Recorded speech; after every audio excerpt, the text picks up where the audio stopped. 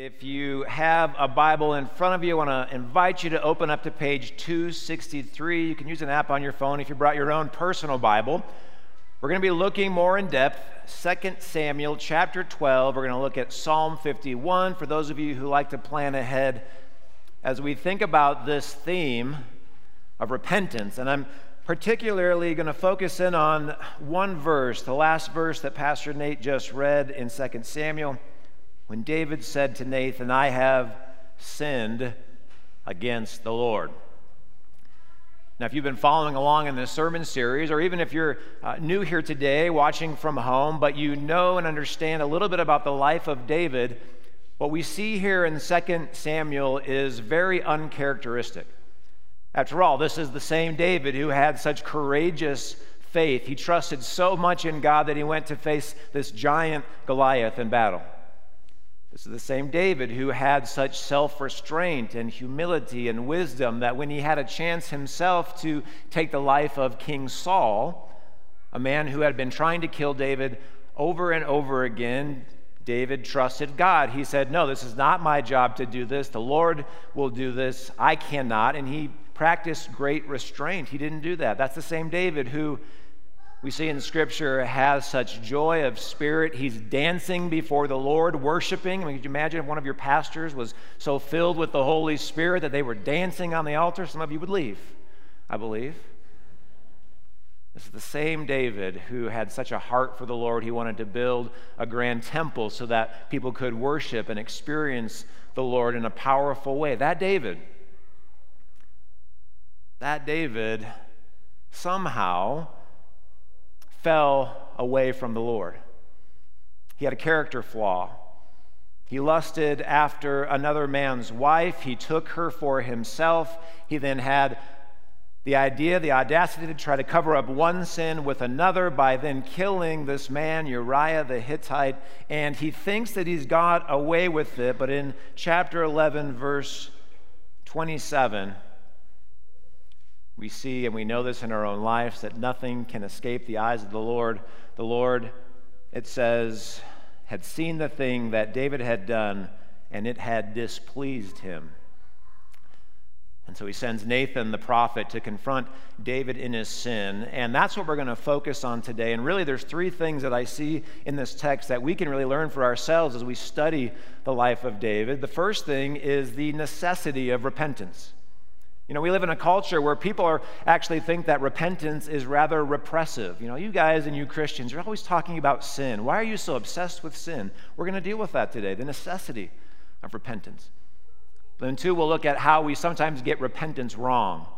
There's a right way and there's a wrong way to think about repentance. We'll look at that. And finally, as we conclude, there's real transformational power that God wants to bless us with and grant us through repentance. We'll look at how our hearts today, we can walk out of this place transformed by the incredible grace of God that we see in this text. But first, let's talk about the necessity of repentance. Why is it so important? How did David fall into this mess in the first place? And look with me, chapter 12.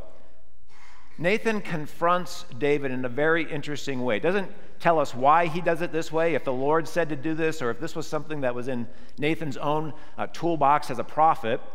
But he approaches David, and David believes that this is a true story, that this is really happening within his kingdom, a rich man who has everything, who instead of taking from his own wealth, finds a poor man in his neighborhood and takes the poor man's only lamb for himself, kills it, eats it.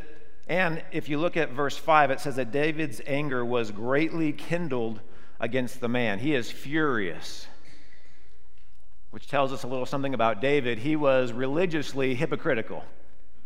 He could see the sin in another person's life, but he was refusing to acknowledge the sin in his own heart. He was blind to it. And this happens over time by what we call a lack of repentance. Maybe it started when he first lusted after Bathsheba. Maybe it started before that. But for whatever's going on in David's heart, he had grown further and further away from the Lord to the point where his heart is so calloused. What does Nathan say? He asks him this question in verse 9, "Why have you despised the word of the Lord?" That word means hate. Why do you hate the word of the Lord who you love and follow and cherish? Why do you now hate his word? This is the spiritual state in which David finds himself. He is blind to his own sin, and he is growing further and further away from the Lord, and danger is following him. It's a spiritual danger to be callous towards the Lord's word. And I'm thinking in my own life, is there anything that I've done where I look at God's law and I make excuses for my own behavior? Maybe there's something in your life where you say, well, I think this is a sin in the Bible, I think this is a sin in the Bible, but this one over here, that's a little bit old-fashioned. I'm just going to ignore that one for the time being. This happens in our own heart. We see it happening in David's heart. And here's why repentance is necessary, because repentance actually frees us to be more like the person that God has designed us to be. Repentance frees us from that, to be more like our true self, the self that God designed us to be in the first place, that sin is stealing away from us. And David recognizes, if you want to go to Psalm 51, verse 6, he writes this, he pens this right after the admission of sin. And he says, "Behold, God, you delight in truth in the inward being, and you teach me wisdom in the secret heart." This is your true self. It's soul and body. It's holistic. And the real blessing of repentance is that when we can come to a place of humility, when we admit that we don't have it all together, that we have sinned, that we have broken, that we are broken creatures, what God does in that moment is frees us to be more like the person he intended us to be in the first place. Which then leads us to point number 2. Sometimes, though, we get repentance wrong. And here's what I mean. During sabbatical, one of the cool blessings of being off for 3 months is that you actually get bored. It's a weird thing. I know, some of us, how does this happen? I was so bored, I was actually looking at news on my phone, which I don't recommend. It's not a good place to be. But I'm looking through the news, and I'm scrolling and scrolling and scrolling. I got so far down on the news app that I found a story about a well-known person in our culture who made a moral failure, and he wrote an apology via Twitter. This is a very common thing. When you screw up now, you just pull out your Twitter account, you apologize, and then the Twitter trolls leave you alone, and life is good. This is a pattern in our culture. And he wrote an apology. It was something like this. First of all, for those of you who were offended by my actions, which is really the start of a great non-apology apology, for those of you who were offended by my actions, and then here comes part number 2, I've noticed in our culture, the excuse. I'm under great pressure. I have a lot of responsibility, and therefore that's why I did what I did. And then part number 3, the person is going to try to work out their moral failure by doing good works. And he said something like, I am going to go to counseling, I'm going to work hard to educate myself, and I'm going to be a better person than I was before. Apology is not biblical repentance. And we see that in our text. If you go back and again, look at verse 13. David doesn't apologize. He repents. I have sinned against the Lord, full stop. I mean, if this was David in our culture, he could have made all kinds of excuses. Lord, you don't know what it's like to be the king of Israel, the pressures that I face. Lord, Bathsheba was naked in a floor taking a bath at 9 in the morning. I mean, what was I supposed to do? No excuses. He owns his sin. He's broken by the reality that his sin has caused dangerous, deadly consequences. And we see it even more in Psalm 51. If you want to open up your Bibles to that, Pew Bible is page 474. Look at the emphasis that David places on the work of transformation. He gives that to God instead of his own ability to fix his broken heart. Verse 1, he says, have mercy on me, O God. Verse 2, wash me thoroughly from my iniquity and cleanse my sin. Verse 7, purge me with hyssop and I shall be clean. Wash me and I shall be whiter than snow. Verse 10, create in me a clean heart, O God. Verse 12, restore to me the joy of your salvation. And verse 16, for you will not delight in sacrifice, or I would give it. You will not be pleased with the burnt offering. What that means for us today, if you're burdened by your own sin, no amount of apologizing is going to fix your broken, crushed heart. You can't say enough prayers. You can't give enough money. You can't do enough good works to fix the brokenness and the shame that you feel in your heart. Nothing is going to do that. And what Scripture is promising us today, that despite our best efforts, we can't fix it ourselves. We do have one in Jesus Christ who can really transform our hearts and fix the burden that we carry with us on a day like today. Which brings us to point number 3. Back to 2 Samuel. It's interesting that Nathan the prophet uses a lamb for his illustration, his parable to David. He uses a lamb. He could have used a more expensive animal like a horse or a donkey. He could have used a cute, cuddly dog or a cat, to try to get David's attention, but he uses a lamb, and it's very intentional.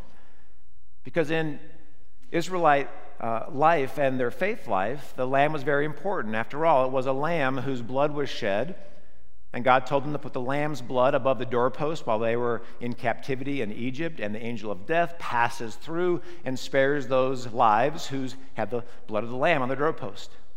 It was a lamb that sacrificed every Passover to commemorate that day. And it was a lamb's blood that was shed during the ceremony, the Day of Atonement, where the priest would slaughter the lamb. He would take the blood of the lamb, put the lamb's blood on the horns of the altar to symbolize that sin ultimately leads to death.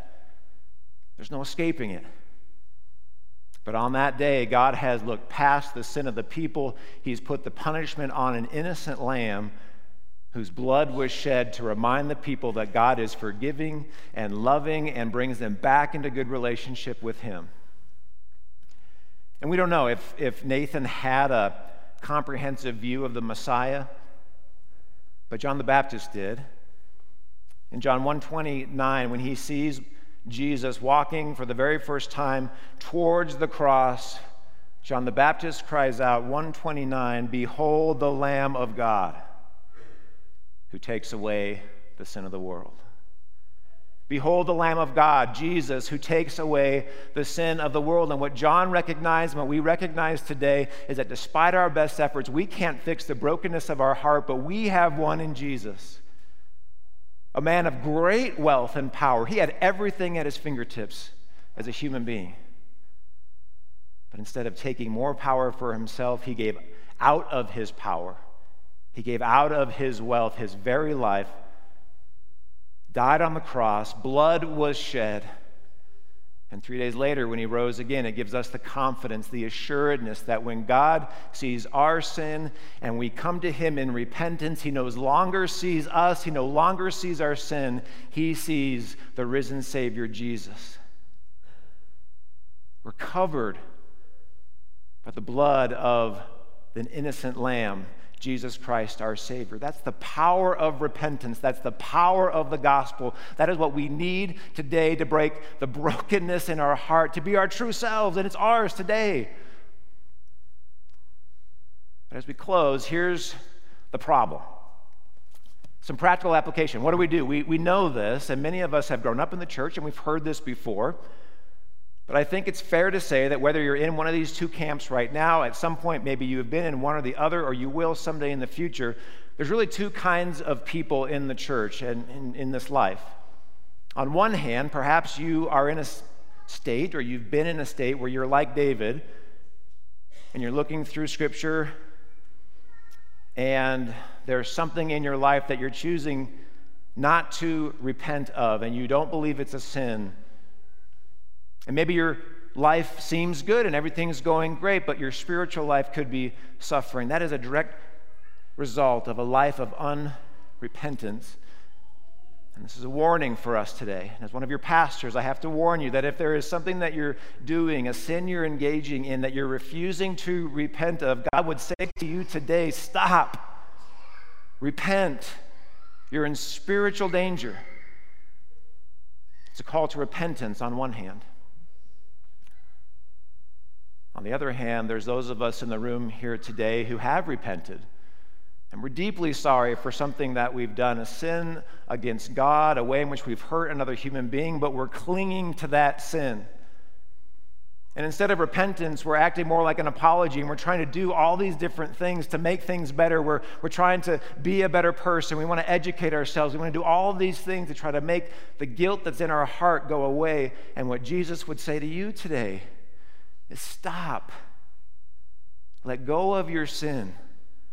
Everything that you need to feel whole again has been won for you by the death and the resurrection of Jesus Christ. You and me are good.